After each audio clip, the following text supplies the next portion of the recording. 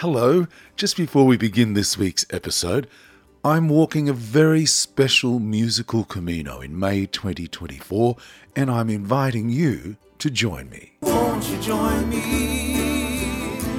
Won't you join me? I'm walking from León to Santiago de Compostela. In the first 3 weeks of May, I'll be performing concerts along the way. Pilgrims walking with me will pay a fee, and every cent will go towards making my new album, Storyteller. Won't you join me? We are already selling spots, so if you're interested, join now. Just go to danmullinsmusic.com. There's a list of frequently asked questions and a basic itinerary. Won't you join me? Won't you join me? Join me for a magical musical Camino. To reserve your spot, go to danmullinsmusic.com. Won't you join me? Won't you join me?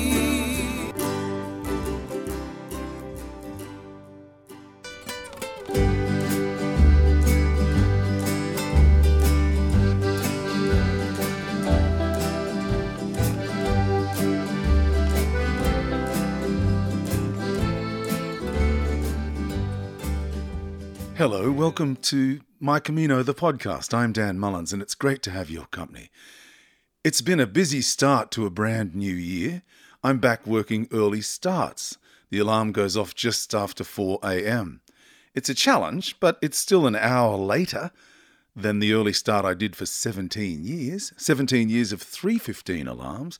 Now it's 4:15, and the body said to me this week, we're doing this again, are we, Dan? It was a bit of a wake-up call. But you know what? It gives me time to walk. And we all know what walking does for you. It makes you happy. It gives you that Camino feeling. I'm out and about, I'm breathing fresh air, I'm getting stronger, I'm moving forward, my goals are getting closer. So what's not to love about walking? Henry David Thoreau was an American naturalist, essayist, poet, and philosopher. And one of his famous quotes is, "An early morning walk is a blessing for the whole day." Then there's John Muir. He's often referred to as the patron saint of the American wilderness. He said, "In every walk with nature, one receives far more than he seeks." I do most of my walking in the city, but I try to find some nature if I can. There's plenty of nature on the Camino. And nature is a great word, all nature, and our nature. Nature's a great word to think about, our nature, inborn or inherent qualities. And we can change our nature. We can be less grumpy. We can be less stressed. We can be more gentle, more forgiving. And the Camino is a great place to walk with nature, and a great place to work on our nature, the kind of person others perceive us to be. I remember interviewing my friend Andrew Holloway about his Camino, and he said when he arrived home, his wife and his 2 lovely daughters said, "We like the new Andy." It's true, it can be life-changing. We can be changed, and we can be change makers if we're prepared to be open to change. My guest this week is a Canadian pilgrim. Cindy McGann wrote to me to say, "Dan, I have a saying. It's not really my saying, but I use it a lot. I truly believe that people come into, and in some cases out of, our lives for a reason, a season, or a lifetime. Often we only know which of the three in hindsight." Well, I'm so pleased Cindy has come into my life. She's on the line. Welcome, pilgrim. Thank you, Dan. It's lovely to be here. We met in Ottawa. Yes, we did. And I'm so happy that you're saying Ottawa, because so many people say Ottawa, or, they kind of smash it all together. But you say it like a proper Canadian, Ottawa. Well, that's because we stayed with Paul Hughes, and Paul was very particular about how we said Ottawa. What motivated you to go to that meeting we met in the little church hall in Ottawa? What made you go there? What motivated you? So at that time, which was in October of 2022, and I remember it very well because I was very new to the Camino.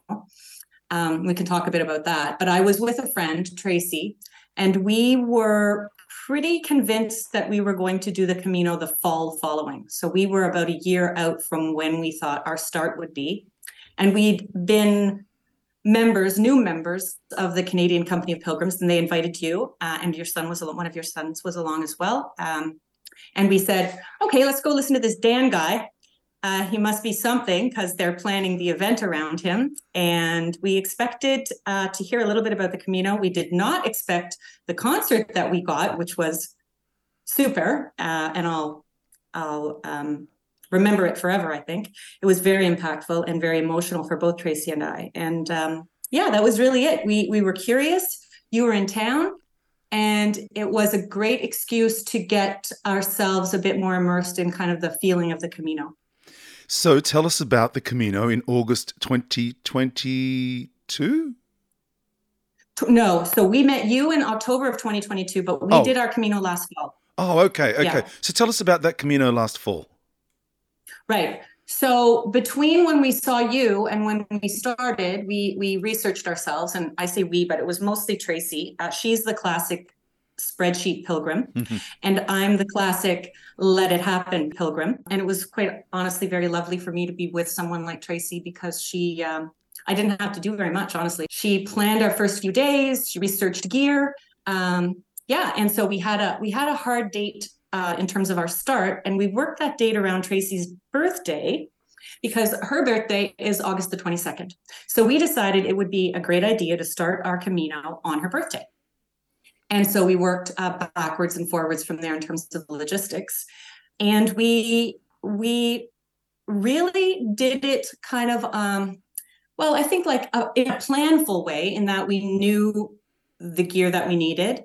We'd actually I'd listened to the first 90 of your podcasts before I set foot on my Camino, which was super interesting, super helpful, lots of knowledge from people who had gone before. And we knew we had a hard return date on October the 3rd. So we knew that we would be able to take advantage of a couple of extra down days, which we did. And we weren't sure at the end whether I would continue on and do the Finisterre extra little bit, which I ended up doing. Tracy didn't.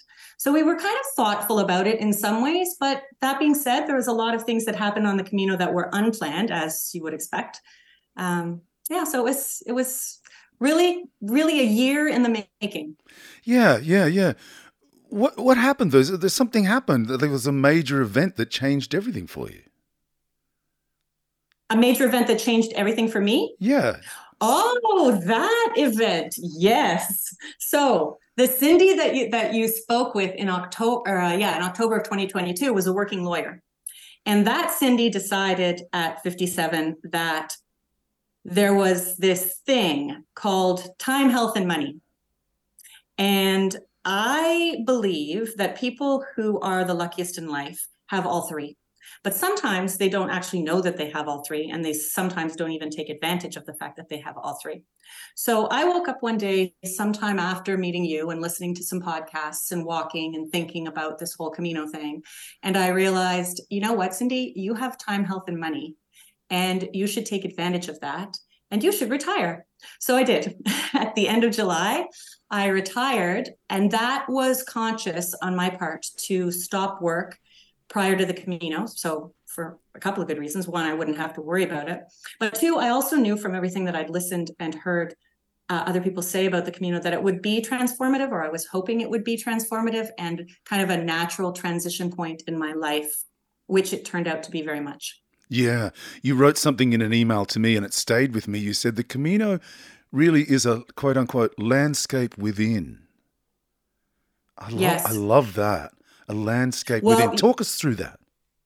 Yeah, you actually shouldn't give me credit for that. That's a quote that, as I said, when I was walking, sometimes I would take my phone out and I would actually write myself a little note from someone who I was listening to. And that is a direct quote from one of your predecessor podcast people. And I think her name was Nancy Fry or Nancy. Oh yeah, Fry. Nancy. Yeah. Yeah. So yeah, let's give her credit on that one. But it stuck with me as well.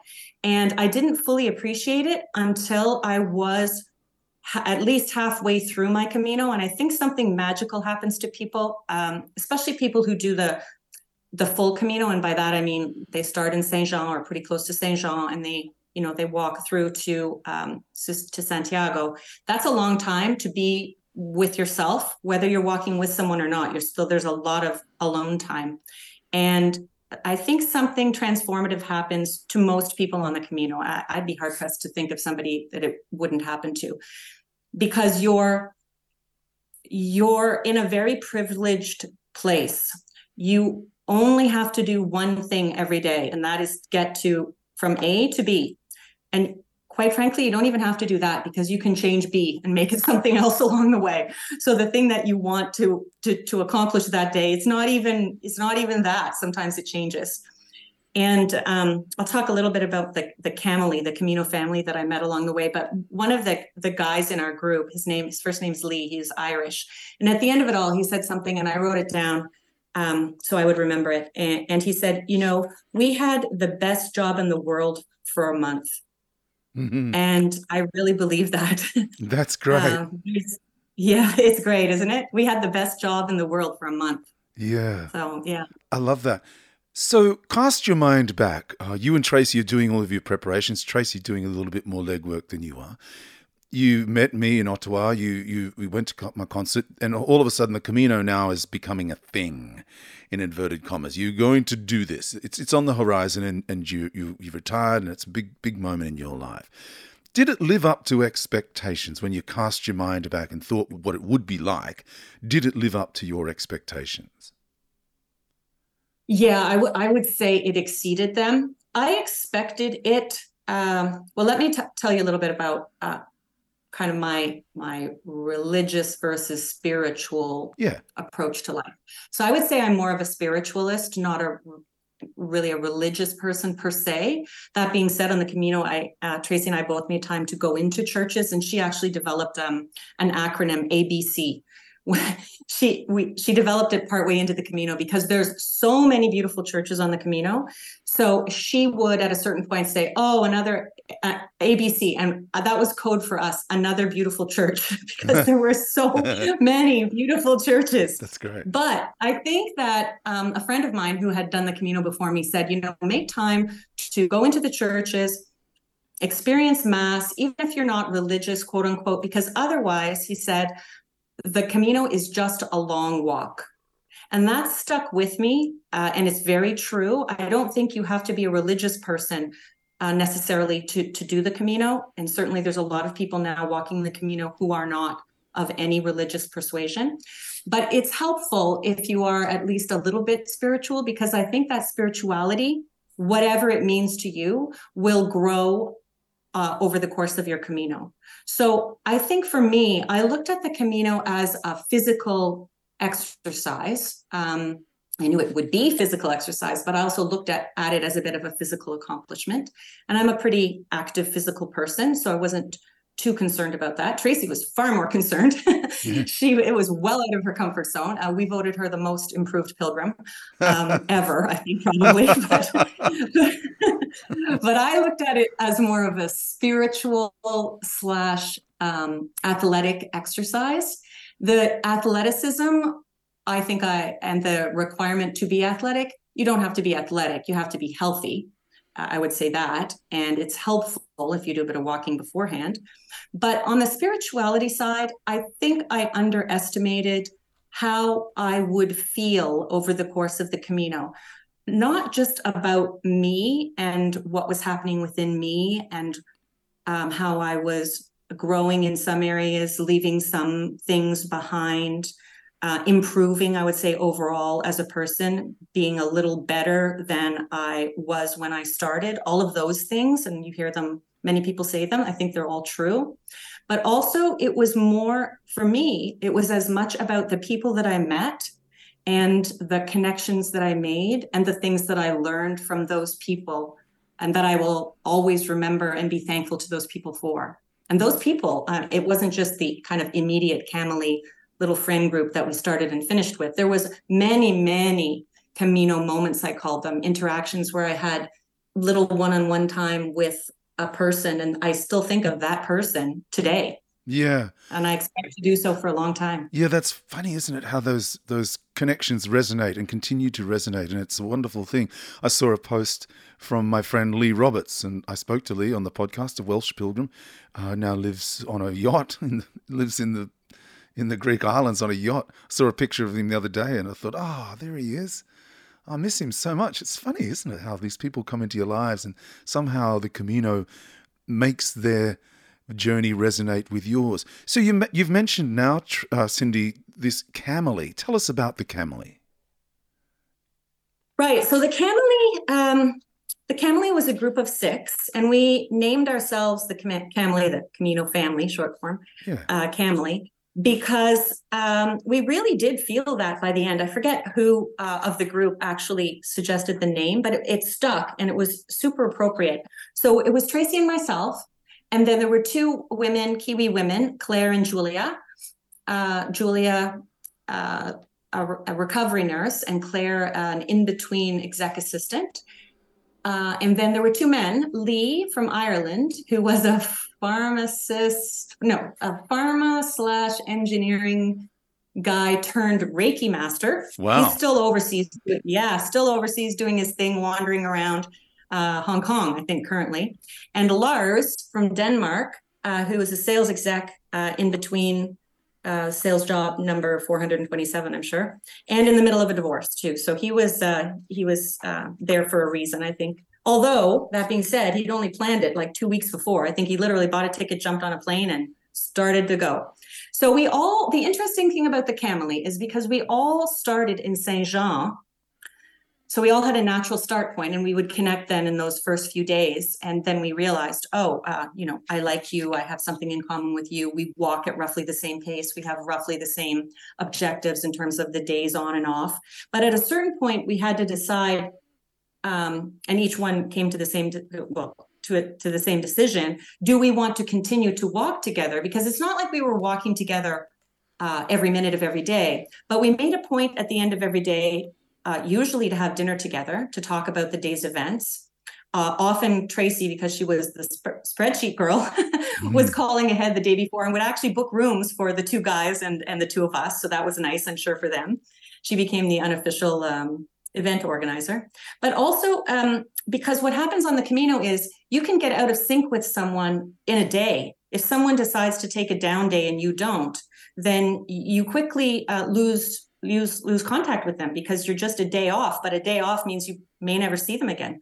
So at a certain point in the journey, and I want to say it was before halfway, we kind of all made a pinky promise pact with each other informally to stay together. And it was so lovely to have that. Tracy and I had that anyways, because we were traveling as friends. Claire and Julia, even though they were from the same country, didn't know each other before the Camino, and obviously Lee and Lars didn't either. So we were this little 6-some group that I think everybody quite naturally just started expecting to see together.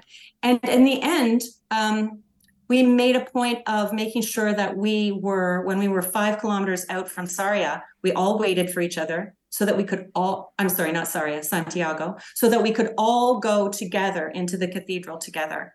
And it was a very special moment. Yeah. What about arriving in Santiago? Tell us about that as a Camely. Yeah, I mean, there was different levels of reaction. I would say Lars was the quietest. He just kind of stood there. I have a lovely picture of him in my mind and on my phone, just gazing up at the cathedral.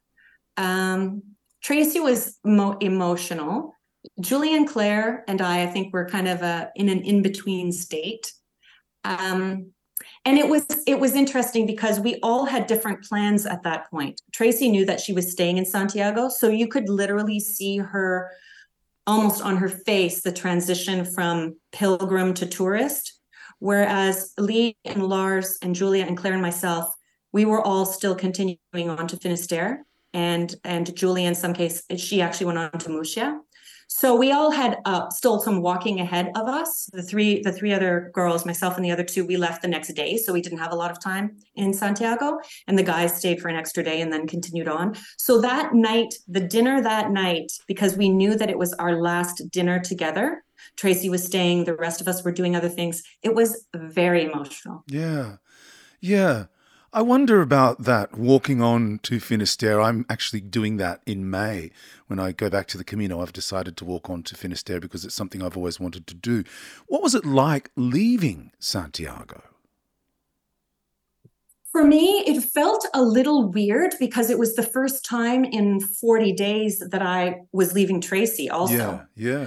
So I was truly at that point, I was a solo pilgrim, whereas before I'd had her with me. At least, I mean, we rarely walked together during the days because I walk uh, more quickly. I'm taller than she is, but we would always be together. And by together, I mean I was on the top bunk, she was on the bottom bunk. Hmm. That was it. So it was weird from that perspective, knowing that I was going to be on my own. My friend was staying. There was a sense of anticipation, though, because I really felt that for me, the true end of my first Camino would be when I saw the ocean, Mm-hmm. and it was. So I was with Claire at that time. Julia had continued on to go to Muxia, so we had split. It was just Claire and myself at the very, very end, I'll say. And I have a lovely video of Claire that she took of me. We'd covertly changed into our bathing suits, which is not an easy task in the middle of nowhere on a beach, but we did that because we wanted to shed our packs, shed our sticks, our shoes, and run into the ocean. And that is exactly what we did.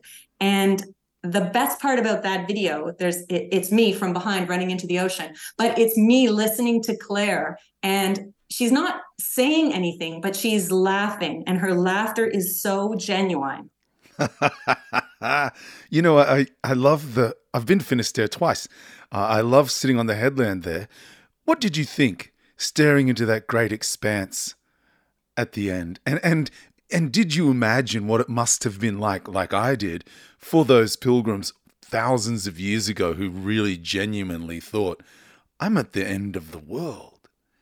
It's quite an extraordinary place, isn't it?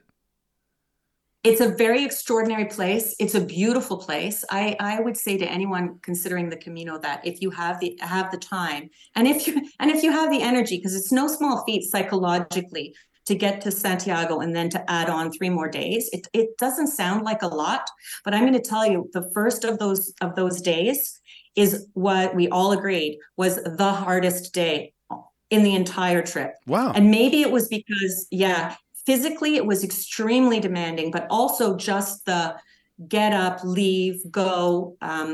It's a lot. It's a very difficult section of trekking as well. But that aside, the feeling that I had was a sense of accomplishment for sure, but also mixed. It was a very bittersweet moment. It was a sense of accomplishment, but finality in a way that I wasn't really expecting, because I think when you're walking the Camino, you're in the moment, very much so in the moment that day. And then there's a part of you that's thinking ahead, okay, well, tomorrow I'm going to do this. But it's really not much more than that. You really don't have to think, nor should you think much more than kind of a day ahead. And there was no day ahead. Yeah, right. So there was no day ahead, right? Yeah. There's no land. So there is, by definition, no day ahead. Wow. Yeah. That's awesome. I love that. I'm going to keep that in mind when I walk out there in a few months' time. Now, Canadians are very adventurous people. Why is that? That's a good question. I think Canadians generally, and this is a huge generalization, but it's a favorable one. So I hope the other Canadians listening to this podcast will be tolerant of my generalization. But I think Canadians in general, we are an outdoorsy bunch. We like we like nature. I know you started the podcast with some nature comments, and I'm very outdoorsy. I like and appreciate nature. I think Canada lends itself to that because, of course, we have so many lakes and rivers and trees, and you don't have to go very far to have a cottage. I know that in some countries a cottage is a true luxury, and in Canada it is as well, but it's very common for people who live in a Canadian city to have a cottage within 1 hour, within an hour's driving distance, which is virtually unheard of in many other places. So there's this sense of getting out and doing things and staying active. And I think that's why you find so many Canadians, and to some extent Americans as well. Americans are pretty commonplace on the Camino too. So we're used to walking. Yeah, used to walking and used to the outdoors. So I mentioned in the introduction about nature, and you just touched on it there. Describe your nature. Right. So I would say that I am adventurous. I like to travel, but I like to travel as a traveler. I tell people, not as a tourist. And I think there's a big difference. And people who come to the Camino are travelers. They are not tourists, or if they are, they quickly convert to travelers Yeah. in order to survive. Yeah.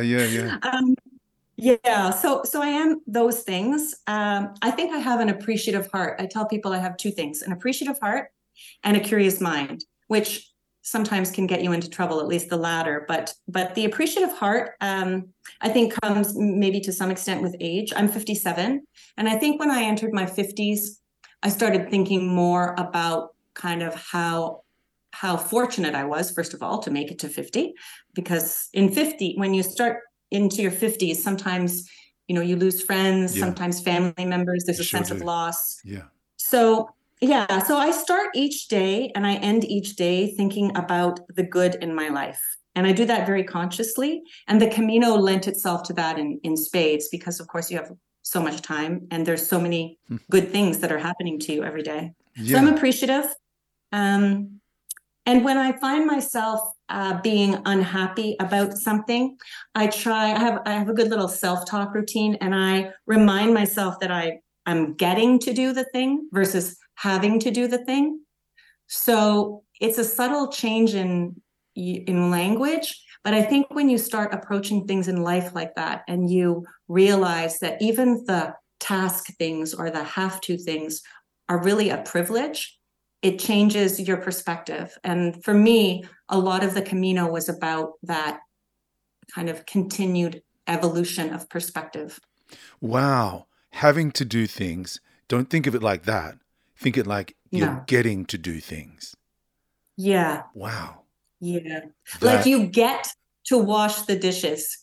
Some people don't have dishes, don't have water, don't have whatever, right? Like there's just so many little parts of every little thing that, and when my kids were little, I would try and impress that upon them. And I think it was probably lost on them at that age, but I think they get it now. Getting So, to yeah. do it. Yeah. Instead of having to do it. Wow. That's really a very, very simple philosophy, but it's really very meaningful, isn't it? Yeah. Really very Yeah. meaningful. Tell us about 60 before 60. Okay. So again, when I was 49, I decided, I'm going to turn 50. And I know you had a big 50 birthday on the Camino. And I listened to that podcast a couple of times, actually, because I thought it was so wonderful what you did Great. and what your family did to celebrate your 50th. So when I was 49, I decided, okay, Cindy, you're going to turn 50. You should write a list, 50 things before 50. So I wrote a 50 before 50 list. But I'd only given myself a year to accomplish them, which was very bad planning on my part. Tracy would never have done that. She would have done that way before me. so needless to say, I didn't accomplish all of them. And the Camino, quite frankly, wasn't on the list because I didn't know about the Camino yet. I don't think I told you this, but I only bumped into the Camino when I read Graham Simpson's and Buick's book. That's actually my first knowledge of the Camino. Right. So anyway, so I'm writing my 50 before 50 list, and I say to myself, okay, great, you didn't accomplish it. So now, exactly, 2 steps onward. Yes, you're showing me the book. I love it. New book. Yeah. I have to, it's on my must-read list. Yeah. So my 60 before 60, I thought, okay, I'm going to be smarter this decade. I'm actually going to make a 60 before 60 list before I'm 59. So I haven't shared it with too many people, but Camino number 2 is on it for sure. And Camino number 2 is going to be, I'd love it to be a redo of the Camino Frances, but I think before I do that, I'd like to experience the Norte or the Portuguese, just because they're coastal and I'm such a water person. But there is a Camino Frances number 2 in my life. Maybe it'll be on my 70 before 70 list. But my reason for that is because I now understand why there was a woman in Saint Jean, and when we went around the table, the first albergue that you're in, and the host is so lovely, and he goes around the table and he says, and why, everybody give you a reason for why you're doing the Camino. And there was a woman, only one woman in our entire group of about 20 people, who said that it was her second Camino. And everybody kind of turned and looked at her and said, like, whoa, first of all, you have experience, and second of all, why are you redoing the same Camino? Like, are you crazy? And she explained, it was very thoughtful. She said, my first Camino was all about the logistics, thinking about where I had to be and where I was going to stay and whether I had the right gear and could I do it and all of that. And the second Camino, she said she was going to do a couple of things. She was going to stay off stage. She wasn't going to stay in the bigger towns in the kind of recommended route way. And she was going to take more time than she took the first time around, appreciating those little Camino moments, because she didn't do it justice the first time around. And so for that reason, I think she's very wise and very right. And I think there's a lot of people who make a point of redoing whatever it is, whatever Camino, whether it's the Portuguese or the Norte or the Frances, for that reason. And so, yeah, on my probably my 74-70 list, there'll be a Camino Frances number 2. Fantastic.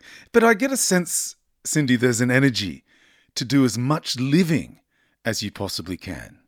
Am I right? Yeah, because I think I feel the weight of time. I've said that to so many people. I feel like there's almost an obligation on me to not just sit back and let life happen, but to be purposeful about it. And I have a kind of, it's my personal mantra, and it's live with purpose and without regret. And I'm not a regret-filled person. I don't think I'll end my life with a lot of regrets. But just in case, I want to make sure that I'm doing all I can, to accomplish what I'm capable of accomplishing. And I think there might be, I'm still kind of letting it bounce around in my brain, but I think there might be some sort of Camino purpose or calling for me. Certainly not, I'm not going to move to Spain and open a Donativo or anything like that, but something, because it is in my soul now, like it is for so many people. Yeah. When you talk about expectations and you talk about regrets, it's interesting because I find that there needs to be a kind of balance, because you're like me, right? You want to get the most out of life. You want to do as much as possible because time, you do feel that pressure of time, right? But then you start to say to yourself, well, maybe I'm being unrealistic. Maybe, that is just unachievable. Let's say, for instance, I say, before I die, I want to live in Paris for a year, and then, later in life, I say, I never got around to living in Paris for a year. But right, that's kind of just putting really unnecessary expectations on yourself. So you need to be kind to yourself too, don't you? You do for sure. And you need to give yourself I call it the grace of space. It rhymes, but yeah. The grace of space. The grace of space is like allowing yourself and allowing yourself the luxury of not knowing everything and not planning everything, and letting some of the beauty of life just happen, as opposed to trying to execute every minute. So I agree with you. There's a balance for sure. But I think the risk is that if you don't have some sort of plan, and maybe my 60 before 60 or 74-70 lists are aspirational. Certainly they are. I don't expect to achieve everything that's on them. But I think it at least lets me move in a certain way with a certain purpose, so that I don't get 10 years from now and I look back and I say, yeah, it's tricky now for me to, let's say, do the Camino. There's lots of people in their 70s, well into their 70s, who do the Camino. Not so many in their 80s for sure, but there is a certain time in life, a certain cadence to life that lends itself to you being able to do things. And in the younger years, you're busy with kids or family. Right now, for me, I have healthy parents, I have healthy children, they're off doing their thing. I'm now retired. So I really feel like it's my moment to go and see and do. And so that's what I've done. And That's that's what I hope to do fantastic. again. Yeah, that's fantastic. And what the listeners can't experience is that I can see you. And we're talking via Zoom, and Cindy's got a big smile on her face, and you could tell that you're in the right place at the right time. So let's go back onto the Camino. I just wrote a note here in my script. Why are you a top bunk girl? Good question. Okay, so here's the thing. I hope Tracy listens to the podcast. So I'm going to have to send it to her so that she gets the full experience of this.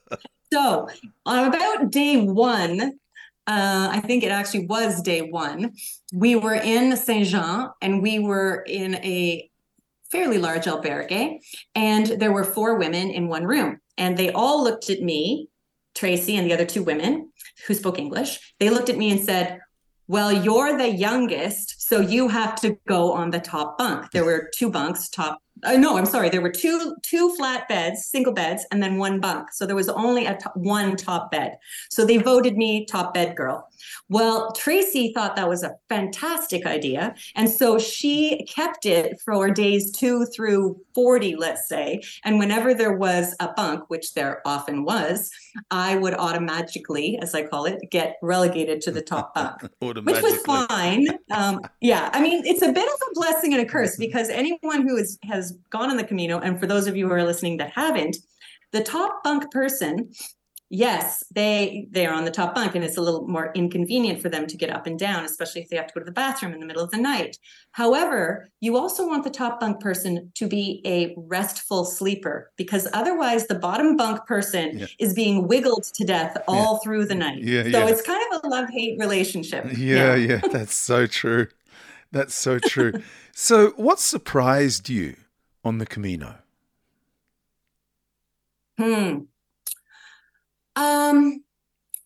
Good question. A few things. One of the biggest surprises, I think, was understanding that the Camino itself is actually in many areas a walk through someone's yard.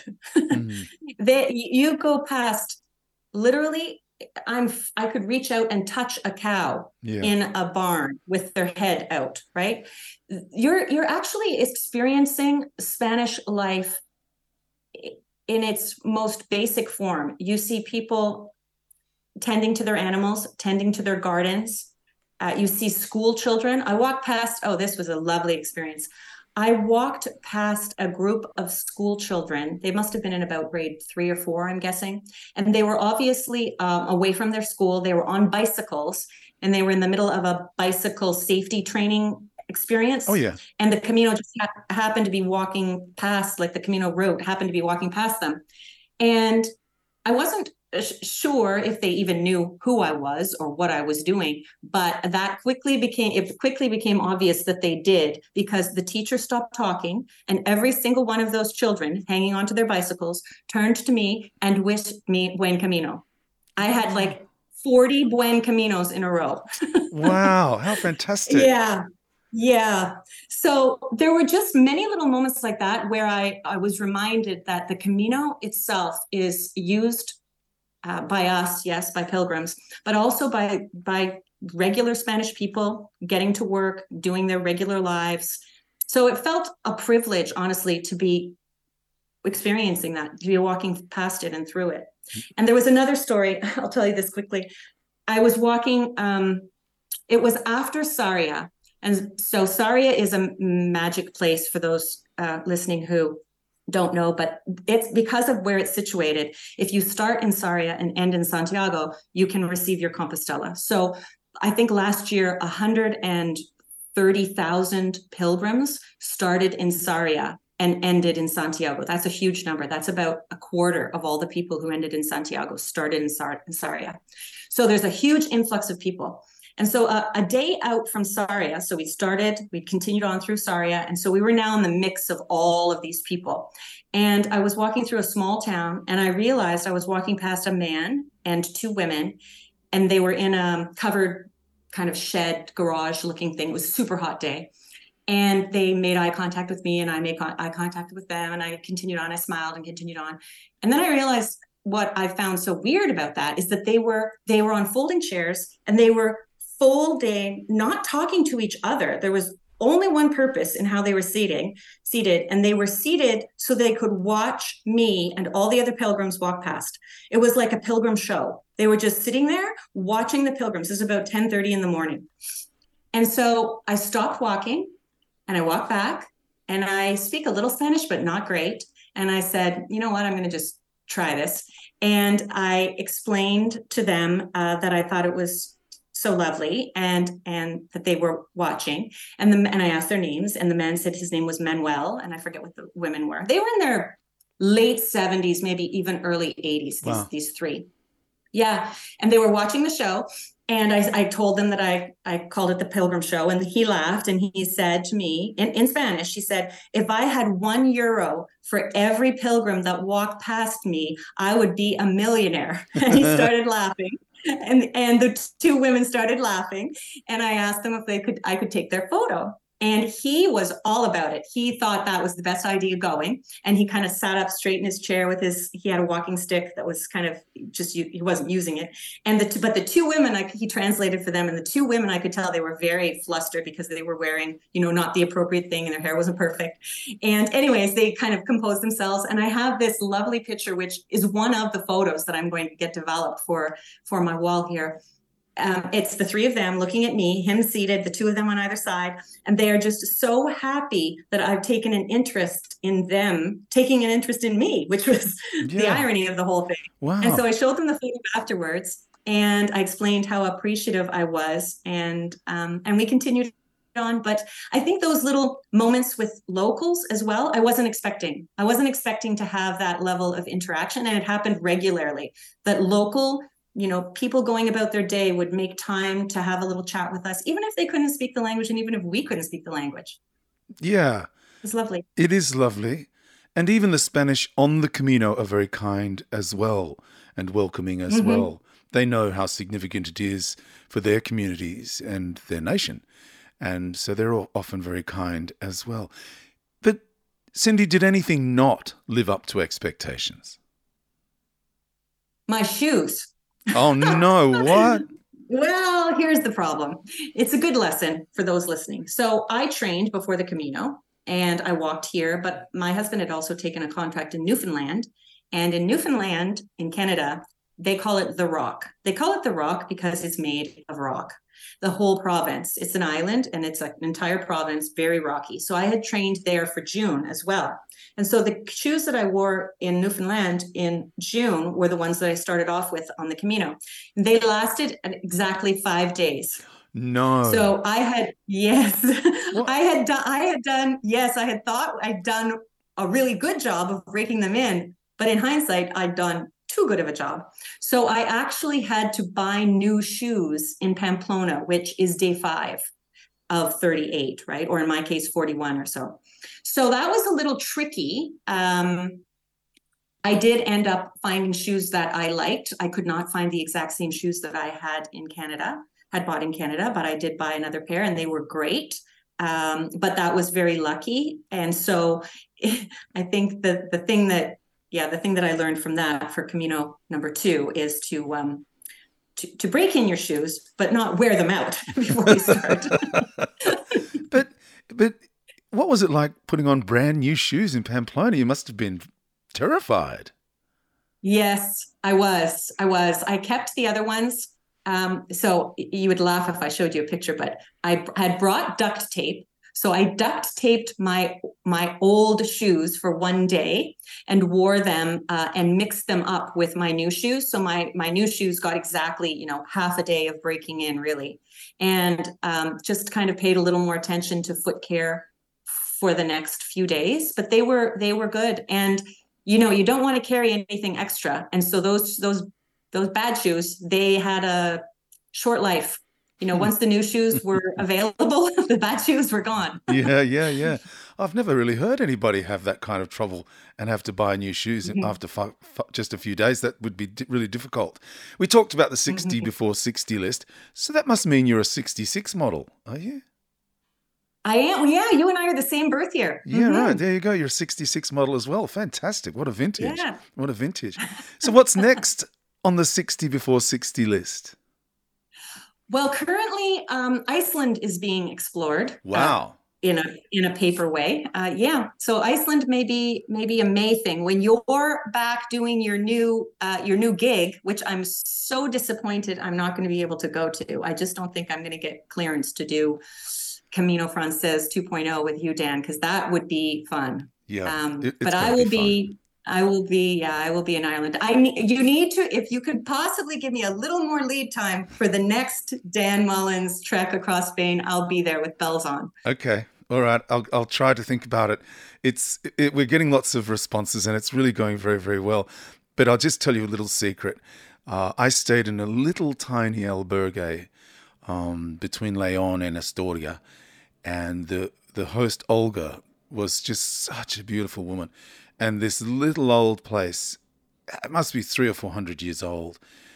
And the courtyard is, when you step into the courtyard, it's like you're stepping onto the set of a film. It's extraordinary. It's just so exquisite. And I thought, you know what we ought to do? We ought to have like a morning tea there or like a lunchtime gig. So I contacted Olga and I said, look, would you be up for putting up lunch for 30 or 40, 50 people or whatever, you know? And I'll do a concert in your courtyard. She said, of course. I'd love to do that for you, Dan. So we're going to be playing in this 300-year-old house.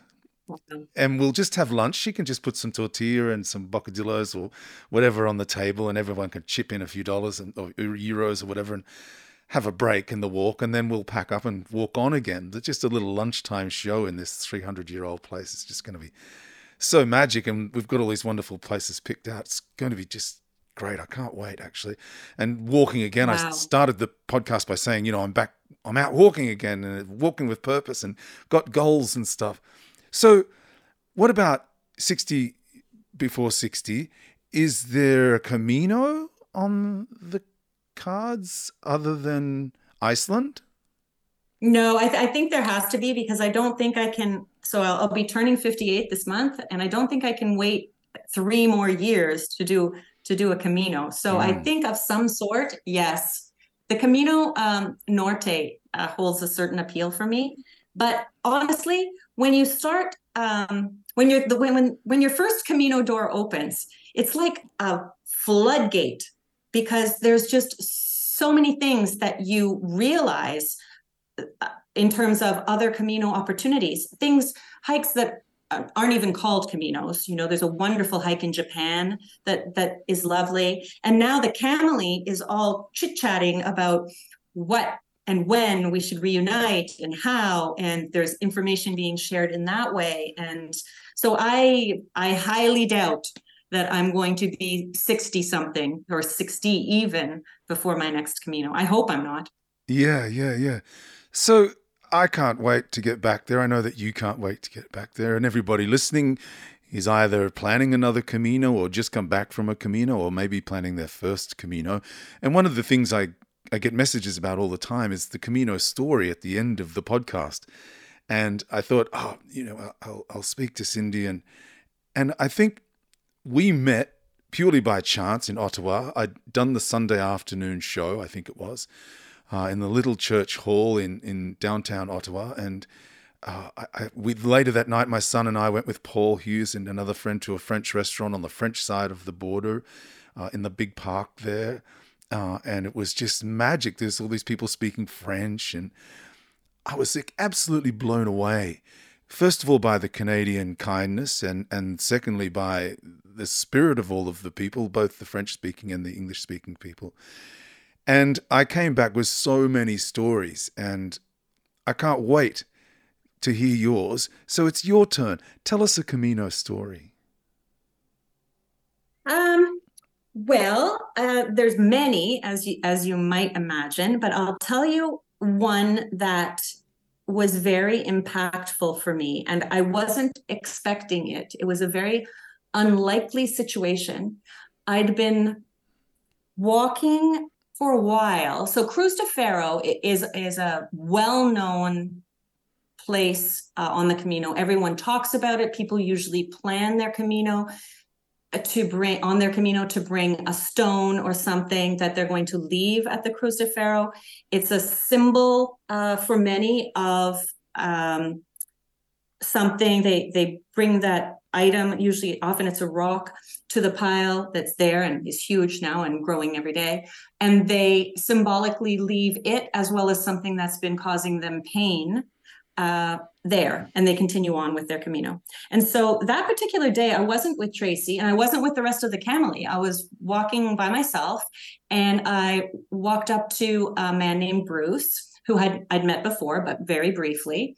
And we chatted for a bit, and we were approaching Cruz de Ferro. And this was maybe an hour into the day, because the Cruz de Ferro location, if you kind of do the regular route, it's not late in the day, it's early in the day. And so we were there relatively early. And because we were a twosome and he was traveling solo, he asked if I would take some pictures of him when he was leaving his stone, which I said, no problem. And it was kind of one of those misty, foggy mornings. You're up high at the Cruz de Ferro. You've just left Ravenel. You're up really high. And so I did that. And then we continued on. And for the next 5 hours, Bruce shared a story with me about his life. It took the entire 5 hours. And it was a story that he'd only shared, I think he told me at the end, with one other person. And I felt so privileged to have had that moment with him, to have captured the moment for him. I knew it was very impactful when he had left his stone. I could tell that about in terms of how he behaved, but it's just that whole moment for me was kind of a combination of a whole bunch of things coming together all at the same time. And he and I have kept in touch, not a lot, a little bit. But I feel so close to him, and it's that closeness, I think, that I think many people feel to certain moments or to certain people or to certain things on the Camino that they take back and they bring into their life. And it's interesting how all of those things kind of mix around in a person and change you. And I think that experience for me, it was only one day. It was only really 5 hours. And he and I didn't really even spend any time after that because we were on a different schedule, if I can call it that. We didn't end up in Santiago at the same time. But it really changed. It really changed me. So I think it's a lovely story about the Camino, but it's also a lovely story about kind of the influence of just a moment. Wow, the influence of just a moment. That's fantastic. I love that. Wow. And the Camino is just a collection of all those moments so often, isn't it? It really is. I mean, you asked me for a moment, but there were so many. There were, the 12-year-old girl in the albergue who got up early to draw a caricature of every single pilgrim that had stayed there the night before and then gave it to us that morning. No. Like, who does that? Really? Who does that? When you're 12. Yeah. Who does that, first of all? But who does that when you're 12? That's great. I mean, there's so many little moments like that. There were 2 women from Denmark who I kept in touch with here and there on the Camino. And I remember bumping into them in Sarria. And we all had a down day there as well. And they were older women in their, I'm going to say mid-60s, early to mid-60s. Maybe they were working on their 70 before 70 lists. I don't know. Anyways, they both had gotten scallop tattoos on their forearms. First tattoos. And that's very common. A lot of women, a lot of pilgrims get tattoos. But these ladies, they literally came running up to me. I thought they were going to, bowl me down because they wanted to show me their scallop tattoos. They were just lovely. Really lovely. Yeah. And the masses, the churches, the cathedrals, the Bumfiero, which I think I'm saying incorrectly, but that's the big swinging incensey thing in the cathedral in Santiago. We were lucky enough to be there when that was happening. There was just, they all run together in your mind. But when I go through my photos, I'm like, oh yeah, and that happened, and that happened. Incredible. Yeah. It is incredible. You sent me an email. You said we don't see things as they are. We see them as we are. Right. And I love that.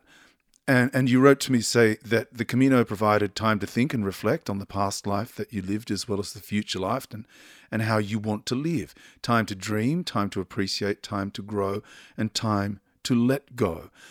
How then, as a last question, Cindy, how then does this Camino resonate with those around you, those you love? I wrote, so Tracy and I maintained a blog of sorts through WhatsApp, and we would write and post pictures every day to our adoring fans, we called them. There was only about 100 of them, not nearly the following that you have, Dan. Not No, don't worry about that. Yeah. But what I look back on my notes, and I said to myself, well, I said to the group, but it was more to myself, I'm returning home with a stronger body, mind, and spirit. Yeah. And that's really how I felt at the end of the Camino. And I think, I don't know that anybody, knowing me, doing kind of pre-Camino Cindy and post-Camino Cindy would say, whoa, she's really changed. She's like a totally different person. No, they're not going to say that. But I think I am a better listener. I like to think I'm a better listener. I like to think I'm a little more tolerant, a little more resilient. Certainly, I would not be afraid, and I don't think Tracy would be afraid to do another Camino. So there's a sense of confidence just from the accomplishment. But I like to think I'm a bit, maybe I would say it this way. I'm a kinder, gentler, even more appreciative than I was. And I think I was pretty appreciative to start with, person. Yeah. Well, that's really great insight. You've got a couple of quotes here. You say, Day 8, our packs no longer hurt and our bodies are mostly resigned to the fact that we're going to make them do this for a while yet. I love that. And riding opposite the monastery in Carrion de las Condes, feel the spirit of those who were here before you, appreciate those who walk with you today, and imagine those who will follow in your footsteps. I love that. I really love that. Imagine those who will follow in your footsteps, because I tend to think that might just keep us that little bit more humble than perhaps we feel we are. There's something that happens to all of the pilgrims who've come to Sarria, in Sarria, when you continue through Sarria and you realize that there's this huge migration of people that you're going to spend the next 5 days with. And it takes a minute for you to kind of adjust to the fact that those people are doing their Camino, and their Camino may only be 5 days, but maybe that's all they have. Maybe that's all they can do from a physical perspective or a work perspective or whatever. So I think the Camino also teaches a really important lesson in tolerance. It's not patience really so much as tolerance, because everyone who comes on the Camino, comes on and to the Camino, has a purpose. And for some people, it's very obvious, their parent has passed or whatever, they've suffered a loss, or they're transitioning from A to B, or they're in the midst of a divorce. There's lots of reasons. But the common theme that I think all pilgrims share is that respect and willingness to be together doing something with other people that you have no history with. And quite frankly, for a lot of them, you don't know their occupation, their age, their last name, how many children they have. You know nothing about them. So I think of it, I call it like an Etch-a-Sketch moment. You know those Etch-a-Sketches you just shake and then it's like nothing? Yeah. That's how everybody starts the Camino. They're like an Etch-a-Sketch pilgrim. It's completely blank. It's so unusual to meet someone, so many someones, and not know anything about them and feel so connected for that period of time in your life. It's very unusual. It is. And we've connected for this last hour. We connected in Ottawa at that concert that I did in the little church hall. We've connected since, and we've connected again now. You were very kind when I lost my voice to reach out to me and say, hey, Dan, I'm thinking of you. It really meant a lot to me, Cindy. And it's meant a lot to me to have the last hour chatting with you here. I've thoroughly enjoyed it. And those last three thoughts again, feel the spirit of those who were here before you, appreciate those who walk with you today, and imagine those who will follow in your footsteps. I hope to one day follow in your footsteps, so we'll maybe get a chance to walk together, which would be just absolutely lovely. Thanks so much for taking the time to talk to me. I love your enthusiasm for life, and I love that you have shared that enthusiasm with others. As I said earlier, it shines out of you. Thanks for taking the time to talk to me. Buen camino. Buen camino. Thank you, Dan. My guest this week was the Canadian pilgrim Cindy McGann. Henry David Thoreau was an American naturalist, essayist, poet, and philosopher. One of his famous quotes is, "An early morning walk is a blessing for the whole day." Then there's John Muir, who's often referred to as the patron saint of the American wilderness. He said, "In every walk with nature, one receives far more than he seeks." I hope you find what you're looking for somewhere along the way. Until next week, I'm Dan Mullins. Buen Camino. Somewhere